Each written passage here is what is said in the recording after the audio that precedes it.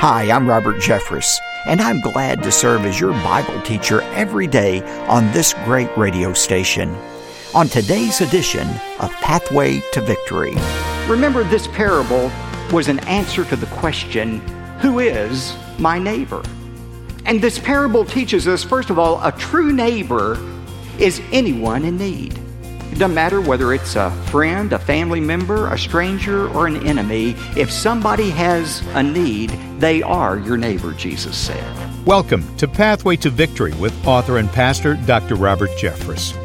Most people would say that the parable of the Good Samaritan is about loving your neighbor and showing compassion. And while that's certainly true, it's only one half of the story. Today on Pathway to Victory, Dr. Robert Jeffress reminds us that Jesus' famous parable initially began with this all-important question: what must I do to inherit eternal life? Now, here's our Bible teacher to introduce today's message. Dr. Jeffress? Thanks, David, and welcome again to Pathway to Victory. Over the past several weeks, you've heard me talk about the exciting Gospel Advance Matching Challenge. It's important that you know that this Monday, July 4th, is the final day to take advantage of this wonderful opportunity to double your impact with a generous gift. A generous group of friends have put together this $500,000 matching challenge. And so, until midnight on Monday, July 4th, your generous gift of $100 becomes $200. A gift of $500 becomes $1,000. A gift of $10,000 would become $20,000. You choose the amount. And plus, when you give a generous gift, I'll say thanks by sending you the brand new children's book I've written, Jesus' Favorite Stories for Kids. It's fully illustrated for the child in your life. As a pastor, I've always had a heart for reaching young children with the truth of the Bible. But when my daughter and son-in-law brought triplets into the world, my passion for kids was magnified. Remember, children can easily absorb the truth of God's Word when it's presented by someone they trust. And nothing is more important than passing along these timeless lessons from Jesus to the next generation. So, while there's still time, be sure to request your copy of my new book, Jesus' Favorite Stories for Kids. The deadline for the matching challenge and the deadline for requesting my new book is Monday, July 4th. Now, it's time to return to a message I introduced on yesterday's program. We're looking at a passage in Luke chapter 10 in which Jesus engaged in a lively conversation with a lawyer. I titled my message, A Stranger in Need Meets a Neighbor Indeed. If you have your Bibles, I want you to turn to Luke chapter 10. Today we are concluding our series, Jesus' Greatest Stories, a study of the parables by looking at perhaps one of the best known parables. It's a parable that we often call the parable of the Good Samaritan. And we see beginning in verse 25 of Luke chapter 10, the occasion that caused Jesus to tell this story. Look at it with me in verse 25 of Luke 10. And behold, a certain lawyer stood up and put Jesus to the test, saying, Teacher, what shall I do to inherit eternal life? This lawyer, this scribe, knew that Jesus was teaching salvation was not by keeping the law. So he was hoping to trap Jesus into publicly setting aside the Old Testament law, therefore making him guilty of blasphemy. So he tries to trap Jesus by saying, Teacher, what shall I do to inherit eternal life? Now look at verse 26. Jesus said to him, What is written in the law? How does it read to you? In other words, you're the expert, Mr. Hotshot Lawyer. What do you have to do, if that's the way you want to go, to be saved? And so the lawyer answers in verse 27. And he said, You shall love the Lord your God with all of your heart and with all of your soul and with all of your strength and with all of your mind, and you shall love your neighbor as yourself. Verse 28, and Jesus said to him, Bingo. A plus, Mr. Lawyer. You have answered this correctly. Do this and you will live. Verse 29, but wishing to justify himself, the lawyer said to Jesus, And who is my neighbor? See, he thought if I can redefine neighbor, just maybe, I'm good enough to make it into heaven. So in answer to the question, well, who is my neighbor?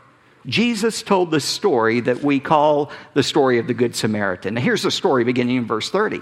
Jesus replied and said, a certain man was going down from Jerusalem to Jericho, and he fell among robbers, and they stripped him and beat him and went off, leaving him half dead. Now, this story, though, isn't so much about the victim as it is about the people who walked by the victim. We see the first group represented in verse 31, the apathetic. Verse 31, and by chance, a certain priest was going down on that road, and when he saw the man, the victim, he passed by on the other side. Maybe he thought, I spent years in the seminary to be a priest, not to be a doctor. Or maybe as he looked back behind him, he saw somebody else coming. He saw his executive priest. And he said, I think I'll let him take care of this. And in fact, that's exactly what happened in verse 32. The assistant priest was a little bit behind him. And that Levite, that's what Levites were. They were assistant priests. That assistant priest, he also came to the place and saw him, and he passed by on the other side. Look at verse 33. But a certain Samaritan who was on a journey came upon him, and when he saw him, he felt compassion. Now, we've called this story the story of the Good Samaritan. But that was unthinkable to this audience that heard this story. The Good Samaritan? It would be like today calling together a group of family members of those who were killed on September the 11th. Calling them together and saying to them, today I'd like to preach a message to you. The title of the message is The Good Terrorist. And so they were treated with great disdain. But in verse 33, it said it was that Samaritan who was on the journey. He came upon this man who was in the street, and when he saw him, something bubbled over. An emotion of empathy, and he stopped and he did what was necessary to take care of that need. I want you to notice exactly what he did with this person who was left for dead. Verse 34 says, he came to him and he bandaged up his wounds. The only way he could bind up this man's wounds probably was to tear his own expensive, garment there and to rip it off and to wrap up this man's wounds. And not only did he do that, but notice what else he did. He poured oil. That was a balm that soothed the pain. And then he poured wine on the wounds, an antiseptic. And then he put him on his own beast, and he brought him to an inn, and he took care of them. And on the next day, which by the way means he must have spent the night there, on the next day, the Samaritan took out 2 denarii. A denarius was 1 day's wage, so he took out 2 days' wages and gave them to the innkeeper and said, take care of him, and whatever more you spend, here's my Visa card. Charge it. Well, he didn't say that exactly, but he said, you can bill me. I will be responsible for whatever cost he incurs. And this is an amazing thing. The contrast between the Samaritan and the 2 religious leaders. You see, those 2 religious leaders were representative of the lawyer's attitude. Let's restrict the meaning of neighbor so that I can even meet that standard. But not the Samaritan. He refused to restrict the meaning of neighbor. He expanded it like Jesus did. One commentator I was reading this week noted, first of all, the Samaritan did not allow legalism to limit his love. Write that down. This Samaritan, unlike the religionist, he refused to allow legalism to limit his love. That is, he didn't concoct his own system of religion that would keep him from ministering to this person who was different than he was. He didn't twist God's law. He didn't use his own prejudice to use as an excuse for not ministering to this person who had been left for dead. And by the way, we need to be careful that we don't do that either. It's very easy to get real holy and righteous and come up with all of these reasons that we don't want to minister to people who are different than we are. Secondly, notice that he didn't allow race or religion to limit his concern. He didn't allow race or religion to limit his concern. The Samaritan could have stopped and he could have said to this man on the ground, he could have said, you know what, I would like to help you, but our skin color is just a little different shade. You're a little darker than I am. You're a full-blooded Jew. I'm only a half Jew. I don't think I ought to help you. Or he could have stopped and said, I really would have liked to help you, but we have different doctrine. We're not of the same denomination. You full-blooded Jews, you believe Jerusalem is the right place to worship. We Samaritans believe Mount Gerizim is the right place to worship. Maybe somebody of your own kind ought to help you. Now, this Samaritan refused to allow race or religion limit his concern. And the same should be true for us as a church. We should not limit our concern to those people who look like us or believe like us. We're to reach everyone. The church ought to be a slice of heaven. In heaven, everybody's not going to be the same skin color. They're not going to be from the same economic background. They won't have had the same IQ, but what they have in common is their love for Jesus Christ. And I believe the local church ought to be a slice of what heaven is. And that's why I love First Baptist Church Dallas. This is a church that is filled with diversity. This is what the church is going to be like. I came across this quote from Dr. Criswell. I just love it. He said, I like a downtown church that has just everybody in it. Black and white, pea green and purple, rich and poor, screwballs and the smartest professors, they're all in this church. Doesn't that sound like Dr. Criswell? He's right. And that's what the church ought to be. We should never allow race or religion to limit the people that we reach. And thirdly, notice about this Samaritan. He refused to allow inconvenience to limit his sacrifice. He didn't allow inconvenience to limit his sacrifice. Well, you notice something. Verse 33 said, this Samaritan was on a journey. He wasn't just riding around on that donkey looking for something to do. He was on a journey. He had business. He was a wealthy man, so it was probably important business. But he was willing to sacrifice his schedule to meet the real need of somebody around him. This week I went in the office Monday and man, I had a pile of correspondence, a pile of phone messages to return, all this other stuff coming in and going on. And so I thought, well, I'll start working through the correspondence. So I started going through it. And in the stack, there was an email our media department had sent up to us. It was from a woman in Illinois who had listened to one of our messages. And she had written me a very long, involved email about a personal problem she was going through and needed some help. It was a kind of response that couldn't be answered in 2 or 3 sentences. It was going to require some time to respond to it.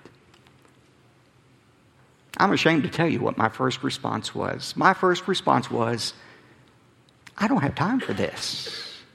I just don't have time for this. I mean, after all, here's a woman I've never heard of living in some strange state. I've got thousands of my own members that need caring for, and I've got all these programs and appointments and things coming in and so forth. And if I start answering detailed emails like this, there'll be no end to it. And other churches that have this kind of ministry, they hire people to do things like this. And if I, on and on and on I went with rationalizations. And then it hit me. Robert, you're getting ready to preach on the Good Samaritan this Sunday. I mean, here is a woman that has a need that you have the capability of meeting. Now, what is it on your calendar that is so important that you can't stop and answer this woman's question? When you look at the life of Jesus, some of his most important miracles were actually interruptions in his schedule. Oh, look at Jesus. He was on his way someplace else when he stopped and he healed the man who had been blind since birth. It was while Jesus was on his way doing something really important that he stopped and healed the woman with the issue of blood. It was while Jesus was involved in one of his greatest sermons. He was right in the middle of it when this disturbance occurred in the ceiling and a man was lowered down, the paralytic. Jesus stopped, healed him, and gave one of his greatest messages on forgiveness. We should never allow personal inconvenience to limit our sacrifice. This Samaritan, for no other reason than something inside of him that bubbled over, he was willing to stop. He did not allow race or religion. He didn't allow inconvenience. He didn't allow legalism to limit his love for a stranger.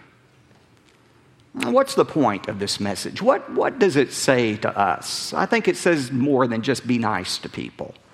Let me suggest to you 3 practical applications from this passage. Jot them down, if you will. Remember, this parable was an answer to the question, who is my neighbor? And this parable teaches us, first of all, a true neighbor is anyone in need. It's anyone in need. It doesn't matter whether it's a friend, a family member, a stranger, or an enemy. If somebody has a need, they are your neighbor, Jesus said. But secondly, Jesus was not really as interested in answering the question of who is a neighbor than who acted like a neighbor.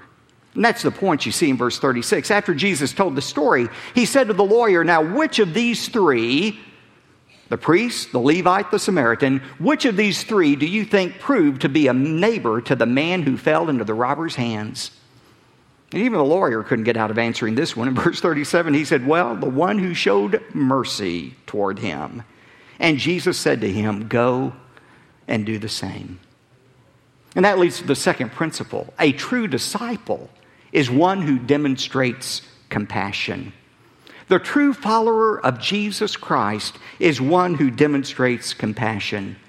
Remember the passage we read just a moment ago, 1 John 4, 7 and 8? Jesus said this about the measure of our love for him. Beloved, let us love one another, for love is from God.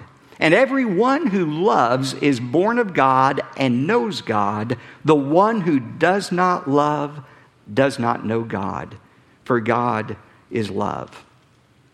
It was Dorothy Day who said, I only love God as much as I love the person I love least.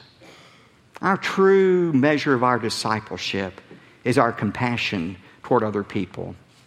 And third, a true love meets the needs of others. True love meets the needs of others. Listen to me, love is not some syrupy, sentimental emotion. Love is a willingness to meet the genuine needs of those around us. It may mean expending our financial resources. It may mean sacrificing our time, our plans. It may mean risking our reputation for meeting the greatest needs of those around us. But I was reading this week, as I was preparing for this message, I was reading about the history of our inner city missions. If you're not a member of First Baptist, you may not know we have a number of chapels of churches that we sponsor around the city. And I was reading about the founding of those missions. Those of you who are long-timers around here, you know the story by heart. But for those of you who don't, I believe it was 1954. It was early one morning. Dr. Criswell came down to his office uncharacteristically early that morning, and as he was entering into his office, he noticed a small crowd gathered around the front steps leading into the sanctuary. Out of curiosity, he went over to see what all the hubbub was about, and as he made his way through the crowd, he noticed a man lying on the concrete steps leading to our sanctuary. He was lying there with his arms outstretched, trying to reach the door of our sanctuary. And within a few moments, he breathed his last breath. Dr. Criswell said he didn't know the man's name. Nobody did. Nobody knew his story or why he was trying to enter our church. But something inside Dr. Criswell bubbled over with emotion. He went to the deacons of our church and to the church and said, we are surrounded by people in this city who have a great need. Let's start ministering to those folks. And out of that experience, our church founded these inner city chapels. And then years later, out of that came our Dallas Life Foundation. Did you know every year we serve, I think, over 300,000 meals through Dallas Life to those who are in need of food, 500-bed shelter. And then out of that, years later, came our Dallas Pregnancy Center to minister to unwed moms here in our community. But all of those ministries have as their core purpose the meeting of people's greatest need, and that is a relationship with Jesus Christ. And that's what we need to remember. The greatest need of those people around us, those people in your family, in your workplace, in your school, the greatest need they have is to have their sins forgiven and to know Christ as their Savior. A few months ago, a documentary crew from out of town came to visit with me. They were going around the country filming a television documentary on the separation of church and state. The person who was to interview me was a member of a religious cult. And so we sat down, and we were about 30 minutes into the interview when, while the camera was rolling, he said, "Pastor, do you believe in the story of the Good Samaritan?" I said, "Well, yes, I do." He said, "Well, would you mind relating that story to our television audience?"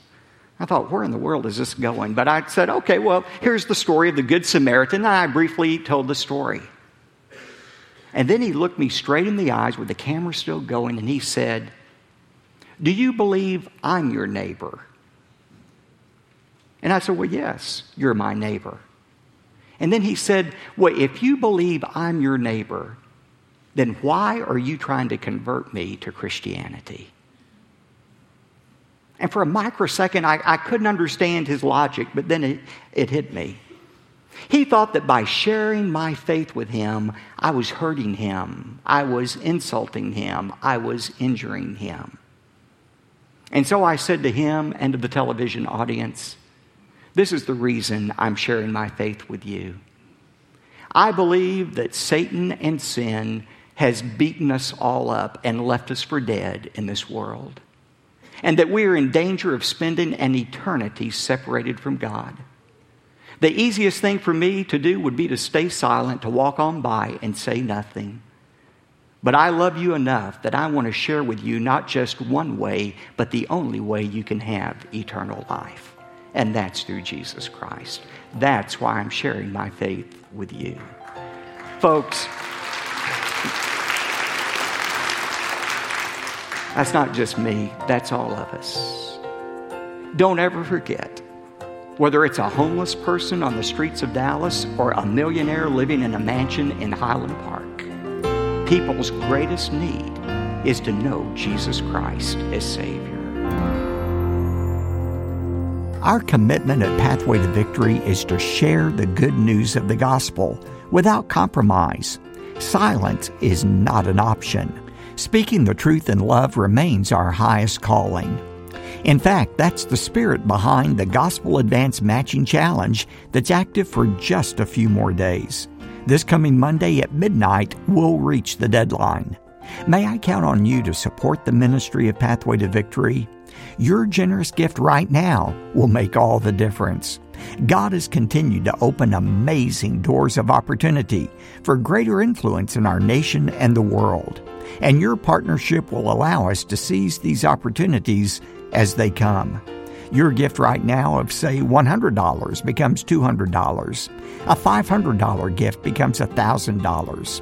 A $5,000 gift would be matched until it becomes $10,000. No matter the amount of your gift, it will help us advance the gospel in America and beyond. And remember, when you give to the Matching Challenge, we'll say thank you by providing the book I've written for your family. It's fully illustrated, and it's called Jesus' Favorite Stories for Kids. I started this book nearly a year ago. It's designed to help you fulfill one of your biggest duties as a mom or dad or grandparent. In my new book, which is, again, fully illustrated with colorful pictures, I share 10 of Jesus' favorite stories, or what we call parables. Please, while there's still time, be sure to take advantage of giving a gift during the Matching Challenge, and let me thank you by sending a copy of Jesus' Favorite Stories for Kids. As we reach another milestone on July 4th, please know how grateful I am for your generous financial support. While it's my voice you hear on this program, it's your gift that allows Pathway to Victory to pierce the darkness with the light of God's Word. David? Thanks, Dr. Jeffress. Today, when you give a generous gift to support this ministry, we'll send you a copy of the brand new children's book by Dr. Jeffress called Jesus' Favorite Stories for Kids. To request your copy, call 866-999-2965, or you could visit our website, ptv.org. Now, when your gift is $75 or more, we'll also include the complete CD and DVD sets from our current series called The Parables, Jesus' favorite stories. Don't forget, every dollar you give right now will be doubled by another generous donor thanks to our Gospel Advance Matching Challenge. But the clock is ticking, and this opportunity ends July 4th at midnight. So be sure to get in touch today before time runs out. Call us toll-free 866-999-2965 or go to ptv.org. A lot of our listeners prefer to write. If that sounds like you, here's the address. P.O. Box 223, 609, Dallas, Texas, 75222. That's P.O. Box 223, 609, Dallas, Texas, 75222. I'm David J. Mullins. In recent decades, our government has taken drastic measures to ensure that church and state remain completely separate. But our modern-day interpretation of the separation of church and state actually goes against the vision cast by our founding fathers. Hear a message called America is a Christian Nation, Friday on Pathway to Victory. Pathway to Victory with Dr. Robert Jeffress comes from the pulpit of the First Baptist Church of Dallas, Texas.